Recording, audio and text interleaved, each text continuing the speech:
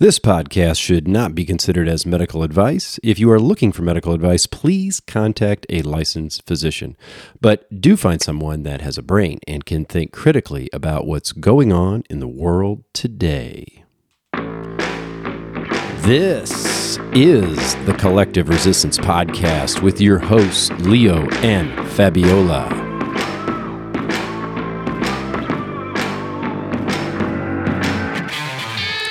We will be discussing why we find ourselves resisting the narratives of the common collective, as well as why the common collective resists new information. We all place ourselves in danger to one degree or another when we stand up, but we place our children and grandchildren in even greater danger when we don't. Author unknown. What a time to be alive. Things have always been happening, but I can recall sitting in history class and thinking, wouldn't it be interesting to be alive while these really transformational events were actually taking place? I think that's the problem with school. The structure of it presents the world as if it's fully baked rather than still a work in progress. And now here we are in a world on the verge. On the verge of what is the question, but you can certainly see that we are at the precipice of no return. As much as I see people doubling down into the distractions of the old paradigm, I also see many with a curious bug in their ear. They are often a little slow for my taste, but the switch is certainly flipped. I honestly believe these switches are flipping everywhere. So this precipice we are at is an important one. Will this all become meaningful enough to jolt the collective back on track? I hate to use a cliche word like awakening, but will humanity embrace such a shift? Or will they go back in their hole like Punxsutawney Phil and give us 200 more years of winter? Either way, it's what we came here for. This show is our creation and for our pleasure or pain. We will get out of it what we need to get out of it, and we will eventually learn the lessons we sought after. Dig in and take risk. Wager what you've collected in your satchel and put it all out on the line. There will be no split pot for the biggest loser. It's winner take all. You weren't given this shot to feel sorry for yourself. You're here now with what you know now for only one reason. Hey, Fabi. Hey, Leo. What's happening? What's happening? Well, everything is happening. I know. We are... I think we're getting near the bottom of the drain. You know how the spin happens much faster as you get toward the bottom. Yes. And it's a very important time. Actually, we're recording this here late Saturday night, going into Sunday, but we'll publish it Monday. And the big news about what is supposedly going to be happening on today, as when this comes out, is that Pfizer is supposed to be getting their FDA approval without any of the professional review that is supposed to be done, where other scientists can bring up their concerns based on the data that has been presented thus far, and Pfizer would have to argue, against those concerns. Basically, they're going to bypass all of that. There was there's actually an excellent post that I put in the Telegram page, and I thought it says, this is from James Lyons Wheeler. He says, what the FDA is about to do on Monday with the Pfizer vaccine is an extraordinary betrayal of the public trust. If they approve of the Pfizer vaccine without going through proper professional objective review, each person involved in the process is a traitor to the United States of America. And I couldn't agree with that more.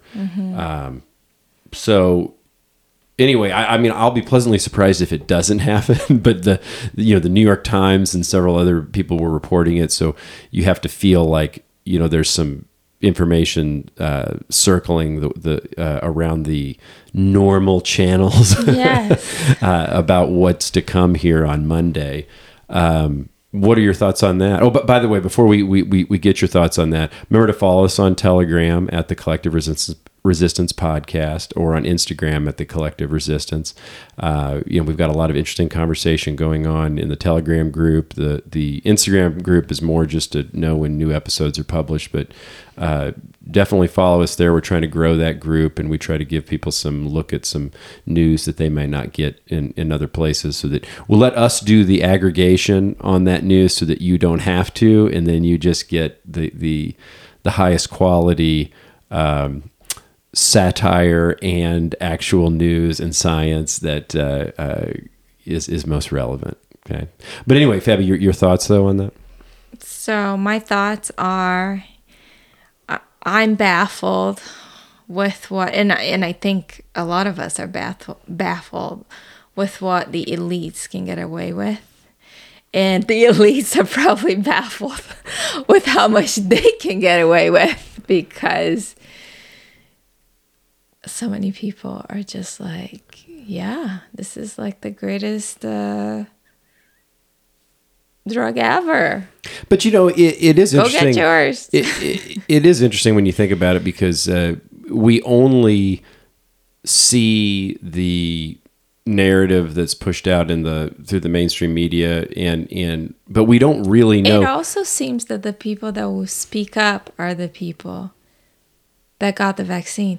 And I think that is so curious. I was just at a neighborhood bunco party this past yesterday, and there was a neighbor talking about how her husband is in healthcare. He's an ICU nurse, and the hospitals here are full, which is true. They are full. But she was talking about how people should go get their vaccine because this is serious. And I just let her speak. You did, yeah. You weren't planning on replying at all. No, I wasn't. And it was all the cliches about, the flu and COVID, like she already knew, people, because I'm sure she wonders, couldn't that be the flu? But she's like, well, because we wear the masks, and that's why the flu is... The flu's gone. It doesn't exist anymore. It's because of the masks. And then it was interesting because she kept talking about it, right? And at one point, it was so interesting. She said, yes, because my husband has been noticing that, you get the vaccine. It is so interesting. Like, you get the same symptoms of COVID-19. And she was just talking to herself at that point. You're just like watching her. It's like a train wreck. You're like, Yes, but then on the same token, and that's the cognitive dissonance again. She's like, yeah, but our family doesn't want to get the vaccine, and we just try to tell them you should go ahead and do it. Well, we ran into that. How does that make any sense? We ran into that couple that we know. Through the school today, and he's a doctor. I think he's a DO. Yeah. Yeah. And but he's like more of in the eye doctor. Right, but I mean, he's a doctor and he works in the hospital, Yeah. and he was saying that the hospital it is full here, and I said, so are they prescribing ivermectin to anyone? And first of all, you could tell he was just kind of even uncomfortable with it, like didn't even really want to kind of admit that he even knew what ivermectin was, which, is interesting because we knew her as being at least anti-mask to a certain extent, not hardcore, but their oldest is vaccine injured. Okay. And so, I said, well, are they using ivermectin? And he's like, oh, I don't treat them. I'm like, okay, yeah, no shit. You don't treat them. But I mean, you're a doctor in a hospital. You know it's full. I mean, it's like, I know what's going on out in the cloud because I work in the cloud. Just because my customers are not, may not be impacted by a specific hack or bug or whatever, doesn't mean I don't know what's going on. So, I mean, the hospital you work in is, they're either using ivermectin or not. And, you know, he just acted like, oh, I don't know. And I'm like, you know, we walked away and I'm like, but I wanted to say, oh, bullshit. You don't know. You know, they're not using it. So it's one of these things where it's like, oh, you know, the hospital is full, but we're not doing everything we could do, you know? Well, because the people that doesn't even come to mind in hospitals. Yeah. Because all they talk about is the one treatment that the media talks about. Well, but what we're which is not a talking about treatment. here, though, is these nurses and these doctors. Mm-hmm. They're there. They have to speak up. They They've have to been go to mind these controlled. administrators. They've been mind controlled and brainwashed. I'm telling you. The way they talk, they can't see anything else. They can't see, and I don't know if it's because they're paralyzed, because they are in the front lines and they are part of this. They're part of this mismanagement of care, and they've been part of this for a long time. You know, we know that if we look at statistically, one of the number one killers of humans is allopathic medicine, because it's all about making the patient comfortable. It's not about making them well, exactly, because it's not profitable to make them well. That's how the industry works, unfortunately. But it is. It's all about the money. You know, and then we also have you know, this thing that's kind of popped up this week. I mean, obviously the situation in Afghanistan has been going on for 20 years, but we had this interesting uprising by the Taliban, and then totally changing the subject. Well, I'm just bringing it up just to kind of put it in a time capsule, you know, because I thought it was interesting. You know, nothing has happened in Afghanistan for the longest time, right? Mm-hmm. And the reason I bring it up is because I think people need to start to be aware when news may be getting created. You know what I mean? Yeah. Why do you think it's getting created? Well, is that where you're going to get to? Well, I think that, well, first of all, it is interesting with this. We are coming up on 9/11. Okay. Oh, that's true. We are coming up on 9/11, and you know, there's some interesting messaging coming out where the Taliban actually gave Biden until 9/11 to remove all Americans from Afghanistan. Oh, yeah. Yeah, or else, or you else. know. And so I just thought that was interesting. And more interesting things was that, you know, the spokesperson for the Taliban actually, you know, he was getting called out for, you know, is the Taliban going to promote, you know, freedom of speech in Afghanistan, which is a laughable question, but and then he responded by turning it around and saying, well, maybe you should ask that question to Facebook. Because they're not going to provide freedom of speech for American citizens. So why should the Taliban provide their citizens freedom of speech when the American government can't even ensure freedom of speech through you know, the different channels that proliferate information? So just really, really interesting. Oh, and then also the Taliban came out against the vaccine.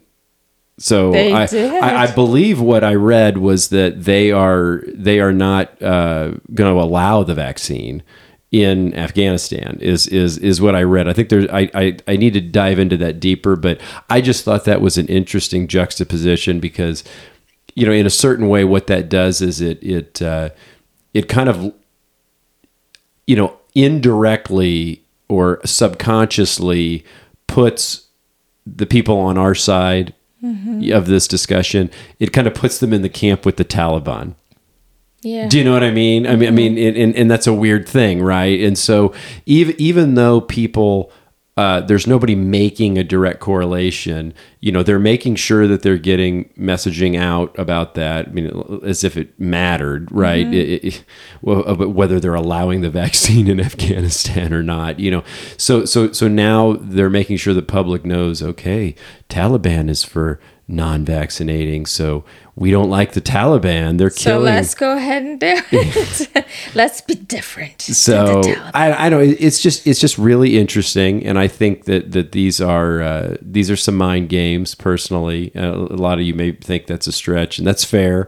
But I'm going to be honest with you. I've seen some wild shit in my time, and for this story to come out of nowhere like it has, and also just the whole thing around Afghanistan, because Trump was going to do this. He had announced that he was going to do it. Biden kind of gave him crap for it, back during debates and stuff like that.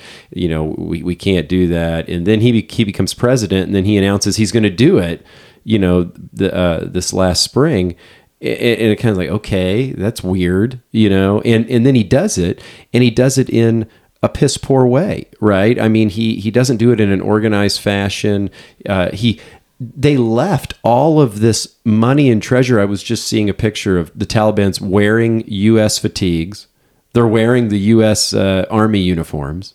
So here they are. They used to be dressed like goofballs with their robes and all, and they're wearing the drapes, right? And now they're wearing our Army fatigues. They're driving all of our equipment. They've got Humvees and trucks and guns. I mean, it was literally, somebody showed the stats on what we left there that they've now taken control of, and we're talking. It was like millions of dollars. It was 75,000 vehicles. 75,000 vehicles. And then it was like, I don't know God knows how many guns it was. And then there was even helicopters and things that were left there. I mean, I don't know that any of them know how to fly a helicopter. But they left the money? They left money too. There was money there as well. So, probably because they know, it's not going to be worth anything here coming soon. The military has this is not the first time that they've had money stolen. I remember they were burning things at one point. You were telling me that they were burning. They had the burn. The soldiers were getting sick. They had the burn pits, and that's probably what they would have done with all of these things in an orderly exit. They probably would have done something like those burn pits, just get rid of a lot, make sure that stuff's just not useful, right, for anybody else, rather than pay the cost to bring it back home and whatnot. But anyway, that's neither here nor there. I just thought it was interesting to put that in a time capsule and just understand where you might be distracted. Okay, because if the attention by the mainstream media is like, look over here, look over here, look over here. It's because they're doing something over there. Exactly. Well, it's because they're doing something somewhere else. Yeah. Yeah. So anyway, just I'm not telling you I know what they're doing, but I certainly think something is afoot. So anyway, so let's what are we doing today, Fabi? Why don't you tell us what's crack-a-lackin'? Well, so last week we talked about the mind control. We talked a little bit about patents from David Martin and his talk with Rainer Fuellmich, or should we say Fuellmich? Because he's German. And so we wanted to bring that back because we wanted to kind of tie it with, okay, what happened in the 90s? Because we were talking about time capsule, right? Yeah. The war, and then what's happening now, where we wanted to tie this time, this pandemic times, with 20, maybe 30 years ago even. Man, you're going way back. Yeah, to kind of give a timeline of some very interesting things. We're definitely going deeper in the rabbit hole here, because it seems like I saw a post the other day. Somebody was talking about things that you thought were conspiracy theories a year ago, like the gain of function research, the government being involved, the vaccine passports, like, you're nuts. And all this is now coming true. So we wanted to just kind of lay it out there that this vaccine is definitely not what it seems, and there is proof There's proof in this pudding. So okay, from way back. So do you want to set this clip up? What are we? So in this clip, this was an interview David Martin gave to a Canadian channel. I don't know if it's Vaccines for Canada, I think is the name of the group. And I'll tell you, David Martin, as you've heard in previous episodes, he is so fantastic. He's such a great speaker, because he just maps it all out. I don't know how his mind works, but I mean, he just chronologically because he's been part of he's this been part of it. No, I get it. Auditing for a long time. So in this video, he's going to explain. He had this company that started doing these audits of patents in the 90s. So starting in 1998. So he's going to explain how they uncover what became the root of their awareness of this current pandemic. So you want to do that now? Roll that. All right. In 1998, I founded and remained the chairman of MCAM, which was Mosaic Collateral Asset Management.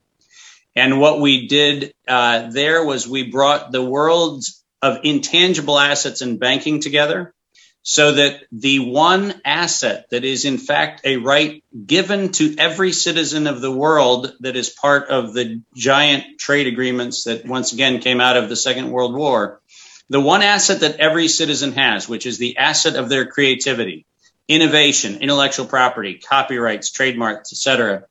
We built the organization that allowed that to be regulated and used as bankable collateral so that small business could have a leg to stand on. And we built that company in 1998.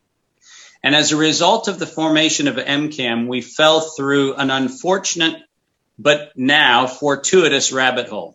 And that was that in 1998, we did the first ever audit of the patent systems of the United States, of Canada, of Australia, of the European Union, and elsewhere.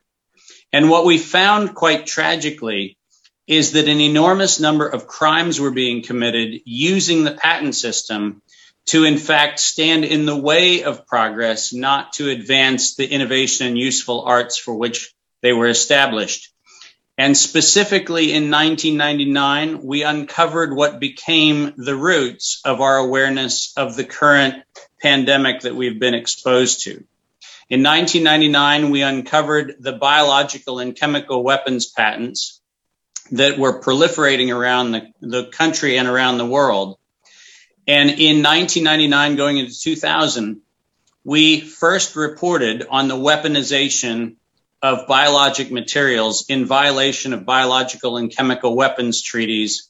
And among those weaponizations was in our first published report for a number of intelligence and law enforcement community, our identification of the chimeric alteration and recombinant technologies around coronavirus, which in 1999 were first developed to serve as a means by which we could build a vaccine vector at the time thought to be useful for the treatment or prevention of HIV.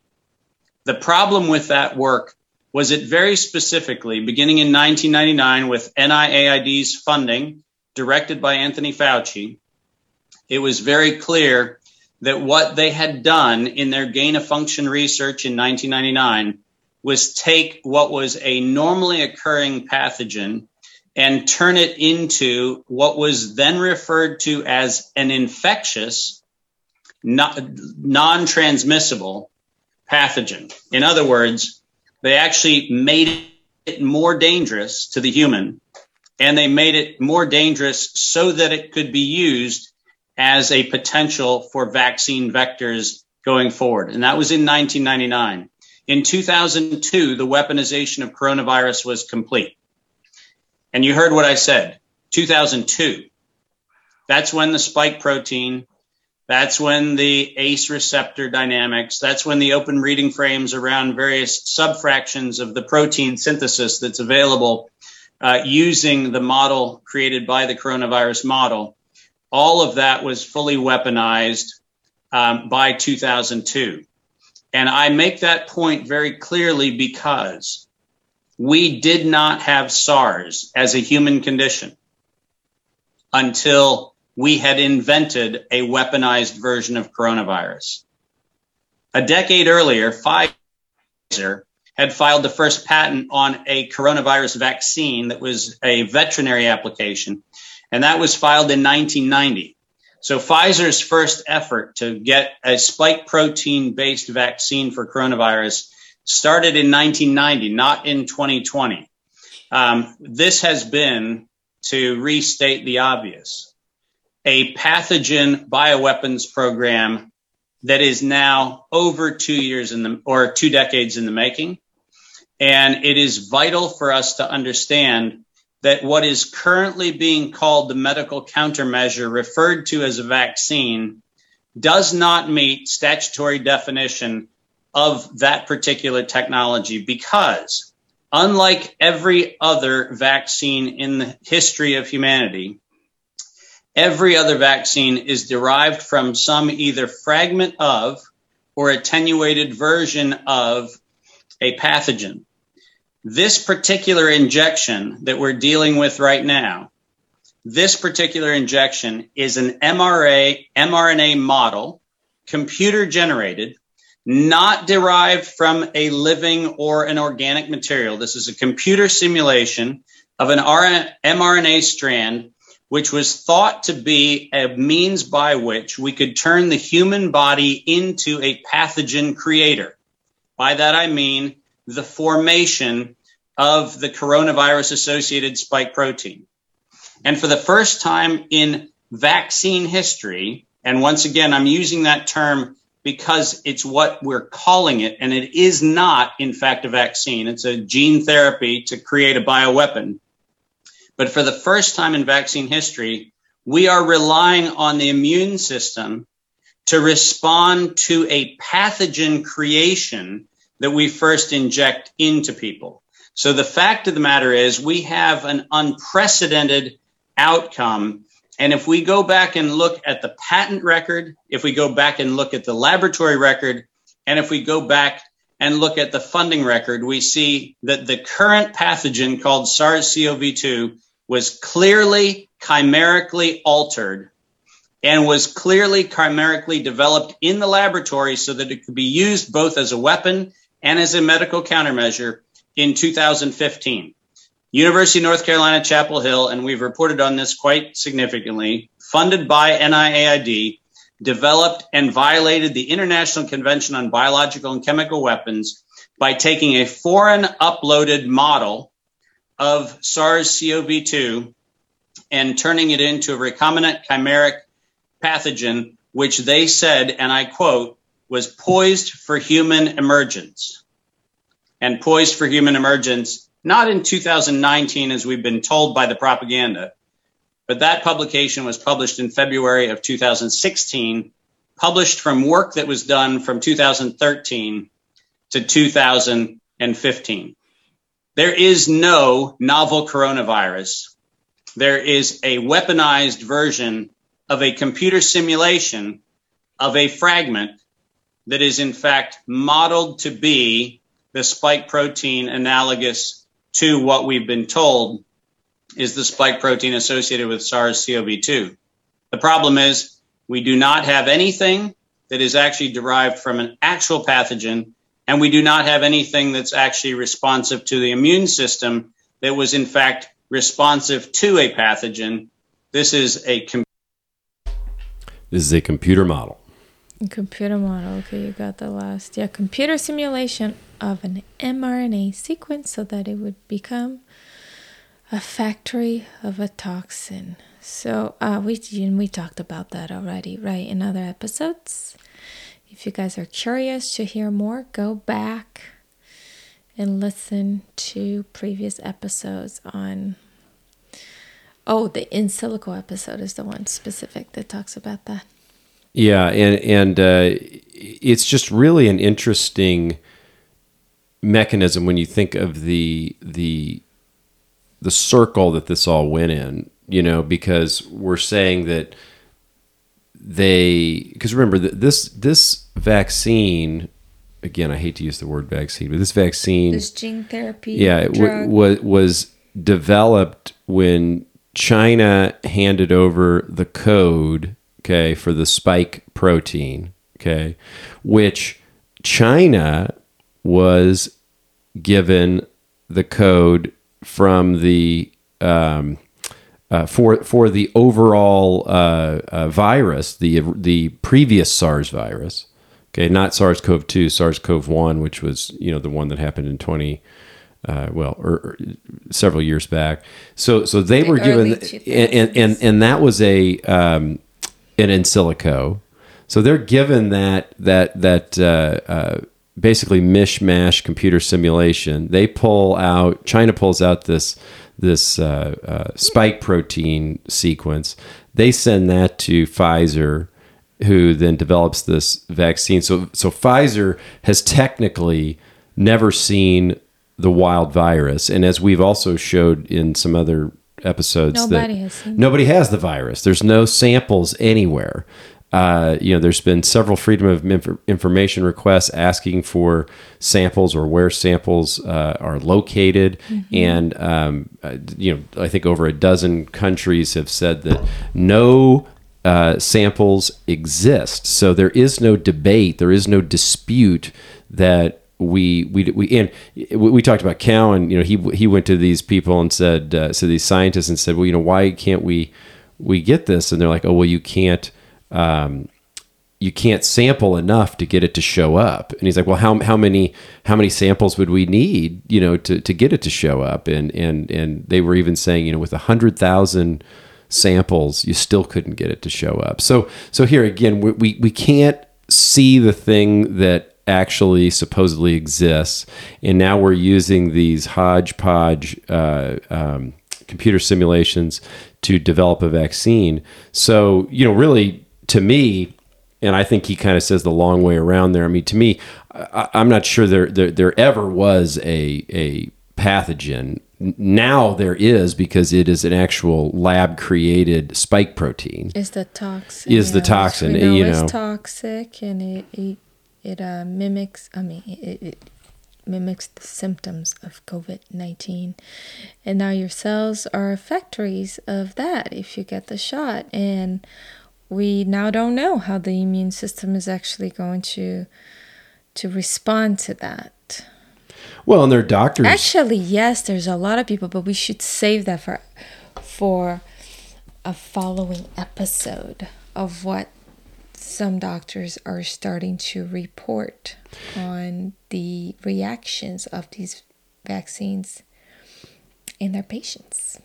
Well, and we're actually seeing doctors come out and say, hey, we screwed up on this. We now know that, this spike protein is toxic. Mm-hmm. We thought it was just something that we could hone in on. You've been saying that, right? We called that out. Yeah, but now there are actual well-known doctors that are coming out and saying that. I'll post a link to one specifically here. I'm reading. It says, we screwed up. We didn't realize the spike protein is a toxin.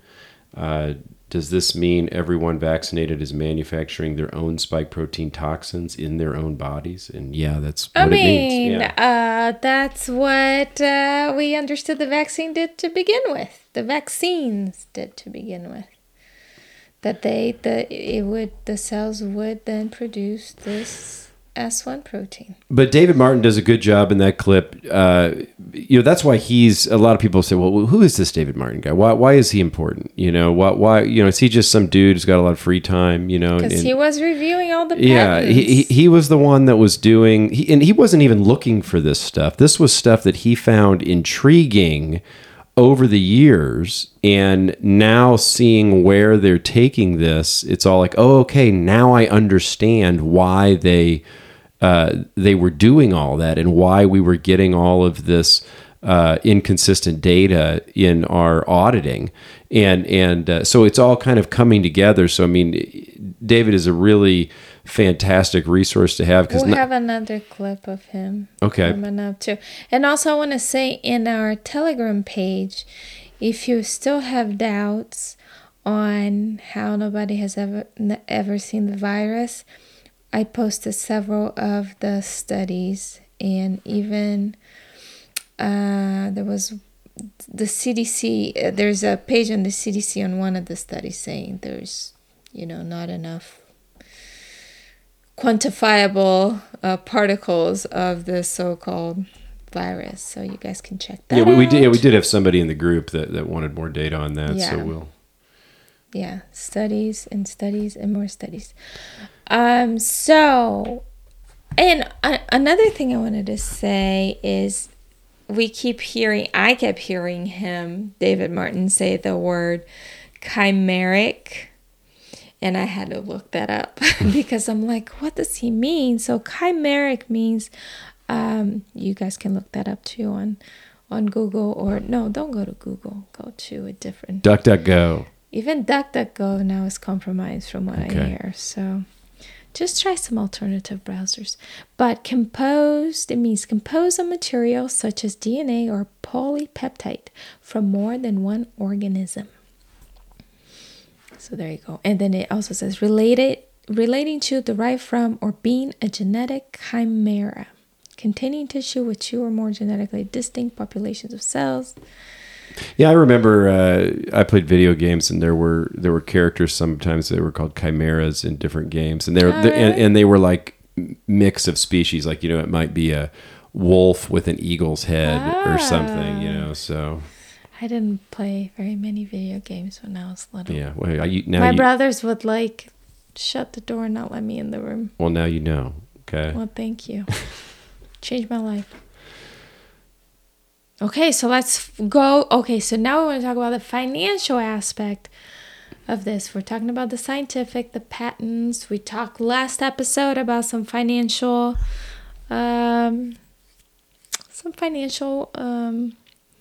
repercussions from this. The powers that be were really looking for. People would see, companies would see profits, and they will follow the hype. So we are going to have Catherine Austin Fitts. She had a fantastic interview. Oh, yeah. Her interview, by the way, it's probably a 30-minute interview on the High Wire. So we will link to that. So good. It's so killer. I mean, it's just matter of fact. It's just, look, this was the stuff that was going on. She was in the 90s. She worked in a presidential administration. She she's a financial expert and former White House official. Yeah. No. I mean, so it's great. So let's go ahead. So she reviews on this interview how the central banking system has utilized economic turmoil during the COVID-19 pandemic to advance a plan to centralize wealth. All right. We're going back into this horrible space where now they're saying we shouldn't even laugh or talk or speak because we might be sharing water particles. And right behind that, I have to believe, is going to be another shutdown of these businesses, of this economy here, what was once the greatest economy in the world. It's political control. It has nothing to do with health. Right. This is purely politics. So in 1995, an effort was made to get the federal budget in balance, including the retirement obligations. And when it failed, it was described to me by one of the largest pension fund leaders in the country. He said, "You don't understand, they've given up on the country. They're moving all the money out starting in the fall," which was fall 1997, when the $21 trillion started to disappear. So literally, here's the reality. If this is the law of math and actuarial science. If you cannot get a financially responsible solution to your retirement benefits, then you have two choices. You can increase the retirement age, or you can lower life expectancy. It's pure math. If you can't get the money, then you have to lower life expectancy, or you have to raise the retirement age. And if you look at what happened after the budget deal failed, it's what I call the great poisoning. We started a process where in America, we significantly increased toxicity levels and we significantly lowered immune system strength by many different variations. And if you look at one of the contributing factors of what I call the great poisoning, it is the heavy vaccination schedule. And if you look at the biggest problem that we know with the COVID-19 injections, it's that they deliver significant lipid toxicity, and it looks like they also suppress the immune system. So this is just going to continue to accelerate the great poisoning, which is how you bring down life expectancy. And we've seen life expectancy steadily falling in the United States, particularly in lower income groups. And that's what we're going to continue to see. And it's not just this, it's a combination of many different things, as you know, because you've covered health, for years. So I don't need to tell you. Here's where I'm confused. But the reality is... Well, go ahead, finish the reality, then I'll tell you what I'm confused about. We're bringing down life expectancy, and it's engineered. We're bringing down life expectancy, and it is engineered. And I think she hit the nail on the head there. And really, this is from a lot of components here. We've talked here from the beginning that this was not about a pathogen. This is about toxicity in the environment. Yeah. This is about the body trying to remove toxicity. And because we have done such a fantastic job of overwhelming the public with toxins, and that is... I mean, literally, we can go down the list here again. We're talking about the building. I mean, you and I, we just put carpet in, yes. And we did our best. We were like, okay, we're trying to buy something that had, like when the samples we got, we were smelling them, making sure, they didn't off gas and all. And, we got the carpet just put in a couple of days ago, and it's like, man, we had to have the windows open. It's just nuts. And air filter and a secondary air filter downstairs. So I mean, here we're even aware of it, right? And we're still running right up against it. We do our best to get paints that have literally the one paint we buy actually eats toxins as opposed to creates them. But if you look at everywhere you are in your life, you are bombarded with these things, and your body is just absorbing them like a sponge, and the bucket is getting full and full and full. And so typically, in most years, you'll get sick once or twice, and your body will do its job of kind of pushing that stuff out. And now we're getting into this situation where, because we are so much on treating the symptoms and not actually getting to root cause, we're actually suppressing that flushing out of those toxins. Or breaking the mechanisms of detoxification. Well, and I remember Zach Bush, he put it really eloquently last year when he said, we're seeing heavier fallout from things like coronaviruses, like the flu and whatnot, because we had a light flu the previous year. So that means that a lot of people did not get the flu, so they did not push out those toxins. So then the toxic load actually doubled up. It increased again for another year. So then when you do get sick the next time, it's going to be even worse. And so he was like, it's not really weird that we would see that, because we had a low flu year the previous year. So, she talks about this great poisoning. This ties into this vaccination schedule, which is nuts. You even compare it to most of the free world. We vaccinate on an unparalleled level from the number of shots that we give, and then how we're creating toxicity with the medicines that we are prescribing, the foods that we are eating, which are loaded up with food colorings and really just plastics and glyphosates. So anyway, so we're in a crisis of toxicity, and she's really putting a point on it that this was really all part of the plan, because here's what we can do is we can allow business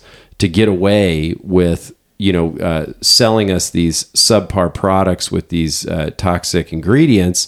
They make money, and it pushes tax revenues and everything. It grows the economy, and then at the same time, we are getting rid of some of the most vulnerable people, which in a lot of cases is the older generation. They are going to have some of the highest toxic load. They're going to have the least capable bodies to defend. Yeah. So because we talked a little bit about what could be causing, right, the pandemic, because I had a great conversation with some family members this week about that, saying, okay, look, there doesn't seem like there's a virus. It's just computer generated. If you look at all the data, that's what you find. And they're like, but what the heck? What's going on? And so I saw this meme I thought was great by Alec Zach. So what's making us sick if not a virus? And he lists poor nutrition, stress, perpetual fear, poor sleep, heavy metals, EMF exposure, toxic cleaning products, overuse of antibiotics, pasteurized and organic dairy, processed foods, refined grains, lack of time in nature, lack of exercise, poor detox pathways, unhealed trauma, vegetable oils, herbicides and pesticides, mold, overuse of pharmaceuticals, poor gut health, toxic skin products, toxic air fresheners, lack of community, overconsumption of sugar, fast food, toxic tap water, lack of minerals, soda, overconsumption of alcohol, smoking, poor oral hygiene, many others. Yeah. But bum. And now we have to be responsible for other people that make different choices than we do, right? They go to McDonald's every day. So now we need to take an injection because it's perceived that we would be protecting them. Yeah. So think about it. When that's not even what the drug does. So nobody's giving you any guidance about any of these other things. Okay. They're not giving you any guidance about anything. And when I say anybody, I mean like the establishment, right? The Faucis of the world. They're not giving you any guidance. I think I've maybe heard him pepper some stuff in about, improving your diet, like maybe once. Okay. But when we're talking about repetitive messaging over and over again, we get the same stuff. It's the same 3 or 4 things. That's all it is. This is to push a vaccine. So you have to ask yourself, well, I mean, you just ran off a laundry list, So, it'd be interesting to... But it's so easy to just go ahead and blame in the microscopic world. Well, and the invisible enemies. Okay, good. I also have to say, we film this late on Saturday nights typically, and... I got to think that this podcast. Well, I know, but I have to think this podcast would have a totally different feel if we did this in the middle of the day. One day. We're breaking down their prison. All right. It's gonna happen. Okay. It's gonna happen. But anyways, she said it's engineered, right? Catherine was saying it's engineered, and so we want to go ahead and go back to David Martin because he explains exactly how it was engineered. All right, let's do it. Okay. There was no outbreak of SARS because we had engineered all of the elements of that. And by 2016, the paper that was funded during the gain-of-function moratorium that said that the SARS coronavirus was poised for human emergence, written by none other than Ralph Baric, was not only poised for human emergence, but it was patented for commercial exploitation 73 times. Didn't Ralph Baric, I think I saw a video clip with him giving a speech in which he explicitly told the audience that you can make a lot of money with this. Yes, you can. And he has made a lot of money doing this. Oh. So for those who want to live in the illusion that somehow or another that's the end of the story, be prepared for a greater disappointment because somebody knew something in 2015 and 2016 which gave rise to my favorite quote of this entire pandemic. And by that, I'm not being cute. My favorite quote of this pandemic was a statement made in 2015 by Peter Daszak. The statement that was made by Peter Daszak in 2015, reported in the National Academies of Press publication, February 12th, 2016, and I'm quoting, "We need to increase public understanding of the need for medical countermeasures such as a pan-coronavirus vaccine. A key driver is the media, and the economics will follow the hype. We need to use that hype to our advantage to get to the real issues. Investors will respond if they see profit at the end of the process, end quote. We need to increase public understanding of the need for medical countermeasures such as a pan-coronavirus vaccine. A key driver is the media, and the economics will follow the hype. We need to use that hype to our advantage to get to the real issues. Investors will respond if they see profit at the end of the process. End quote. That's really, Peter Doshi, wasn't he the one who... No, Peter Daszak. Oh, Daszak. Peter Daszak, the head of EcoHealth Alliance. Okay. Peter Doshi is the good guy. Yeah, I was just... Peter Daszak, the person who was independently corroborating the Chinese non-lab leak, non-theory, because there wasn't a lab leak. This was an intentional bioweaponization of spike proteins to inject into people to get them addicted to a pan-coronavirus vaccine. This has nothing to do with a pathogen that was released, and every study that's ever been launched to try to verify a lab leak is a red herring. And there's really nothing that is new in this. Nothing. Zero. 73 patents on everything clinically novel. 73 all issued before 2019. And I'm going to give you the biggest bombshell of all to prove that this was actually not a release of anything, because patent 7279327, the patent on the recombinant nature of that lung-targeting coronavirus, was transferred mysteriously from the University of North Carolina, Chapel Hill, to the National Institutes of Health in 2018. Now, here's the problem with that. Under the Bayh-Dole Act, the U.S. government already has what's called a march-in right provision. That means if the U.S. government has paid for research, they are entitled to benefit from that research at their demand or at their whim. So explain why, in 2017 and 2018, suddenly the National Institutes of Health have to take ownership of the patent that they already had rights to, held by the University of North Carolina, Chapel Hill. And how did they need to file a certificate of correction to make sure that it was legally enforceable?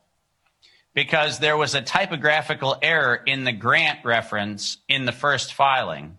So they needed to make sure that not only did they get it right, but they needed to make sure every typographical error that was contained in the patent was correct.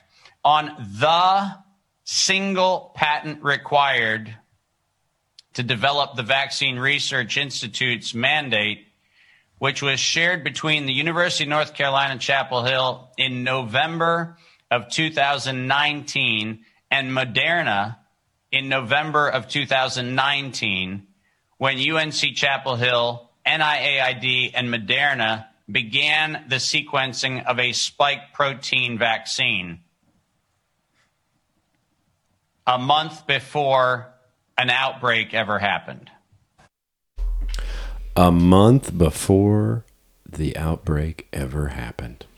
Yeah, so we're going to link the patent that he's talking about. I remember in the beginning of the pandemic, people were talking about the patents, and fact checkers said it was a hoax. So if you Google it, one of the first things you're going to see, it's a hoax. Well, it's not a hoax. We're going to give you the link to the patent so you can read it yourself. It is called Methods for Producing Recombinant Coronavirus, April 19, 2002, by the University of North Carolina at Chapel Hill. So you guys can go ahead and read. You can see how the NIH funded it. It's all in there. The work that they did. You know, and this goes to something we've talked about, at least tangentially, is that there are too many coincidences. Okay, you remember we first started talking many episodes ago about Event 201, which happened in October of 2019. We had the creator and Nobel Prize winner for the PCR test passing away to pneumonia just literally a few months before the pandemic took off. We had I mean, there's just so many things that on their own they're interesting, but they're not, you know, they're not smoking guns. Just interesting. This is like, oh no. Yeah, but this is new. This is new. This is new for us. But I'm saying it's new for us, but it's not new. Yeah. But what I'm just saying it's is almost 20 years. is you just ask people explain away all this stuff, even on their own. But now explain away it all together. Mm-hmm. Okay, because there's no just random universe that this just all exists together, happening at the same time. Yeah. You know, if we were a mainstream channel, which you guys are lucky, we're not mainstream yet. We're really still kind of flying under the radar. But all of this information we're giving you would be censored. You wouldn't be able to hear it. You wouldn't be able to follow the trail, the rabbit trail, the rabbit hole. So, stick with us and we'll bring more of that. But it's kind of a bleak episode, right? Because yes, we all know the government doesn't care about any of us, right? They just want control and they want people to work for them so that they can have fun and they can have one rule for them and another rule for us. But we are the 99%. And I wanted to just, Leah, would you play this video of Rand Paul? It was so inspirational. It was in the High Wire right after Catherine Austin Fitts interview, and I just thought it was amazing. It was very uplifting.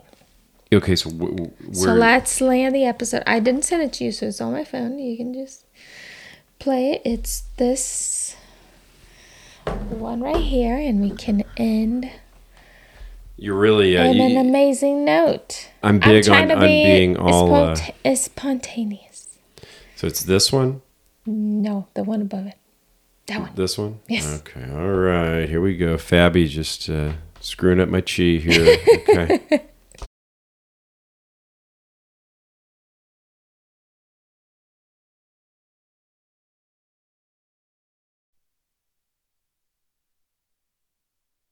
It's time for us to resist.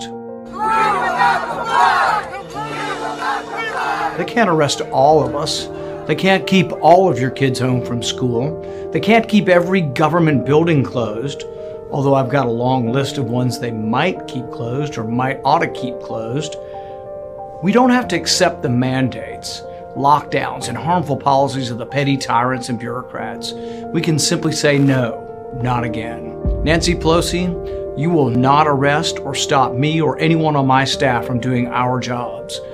We have either had COVID, had the vaccine, or been offered the vaccine. We will make our own health choices. We will not show you a passport.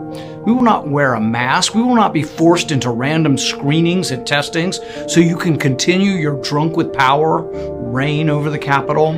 President Biden, we will not accept your agency's mandates or your reported moves towards a lockdown.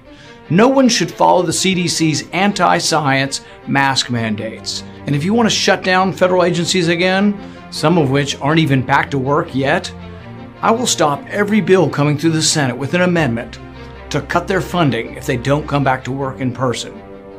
Local bureaucrats and union bosses, we will not allow you to do more harm to our children again this year. Children are not at any more risk from COVID than they are from the seasonal flu. Every adult who works in schools has either had the vaccine or had their chance to get vaccinated. There is no reason for mask mandates, part-time schools, or any lockdown measures. Children are falling behind in school and are being harmed physically and psychologically by the tactics that you have used to keep them from the classroom during the last year. We won't allow it again. If a school system attempts to keep children from full-time in-person school, I will hold up every bill with two amendments, one to defund them and another to allow parents the choice or where the money goes for their child's education. Do I sound fed up to you? That's because I am. I'm not a career politician. I practiced medicine for 33 years. I graduated from Duke Medical School. I've worked in emergency rooms. I've studied immunology and virology. And I ultimately chose to become an eye surgeon. I've been telling everyone for a year now that Dr. Fauci and other public health bureaucrats were not following the science, and I've been proven right time and time again. But I'm not the only one who's fed up. I can't go anywhere these days without people coming up and thanking me for standing up for them, whether I'm at work or at events in Kentucky, at airports, in restaurants, or in stores. People thank me for taking a stand. They thank me for standing up for actual science, for standing up for freedom, for standing against mandates, lockdowns, and bureaucratic power grabs. I think the tide is turning as more and more people are willing to stand up. I see stories from across the country of parents standing up to the unions and school boards. I see brave moms standing up and saying, my kids need to go back to school in person. I see members of Congress refusing to comply with petty tyrant Pelosi. We are at a moment of truth and a crossroads. Will we allow these people to use fear and propaganda to do further harm to our society, economy, and children? Or will we stand together and say, absolutely not, not this time. Freedom over fear! Freedom over fear! I choose freedom. Freedom over fear! Freedom over fear! Freedom over fear! And we choose freedom as well. Yes, and we'll fight for it, for us and for you. I still want to tell Rand, you could have made this exact video last year when Plandemic came out. But okay, I'll take it, Rand. I'll take it any way that I can get it. That's another episode of the Collective Resistance Podcast with your hosts, Leo and Fabi. Fabi, what do you want to tell everybody? Hey, everybody, stay healthy, stay safe, stay curious.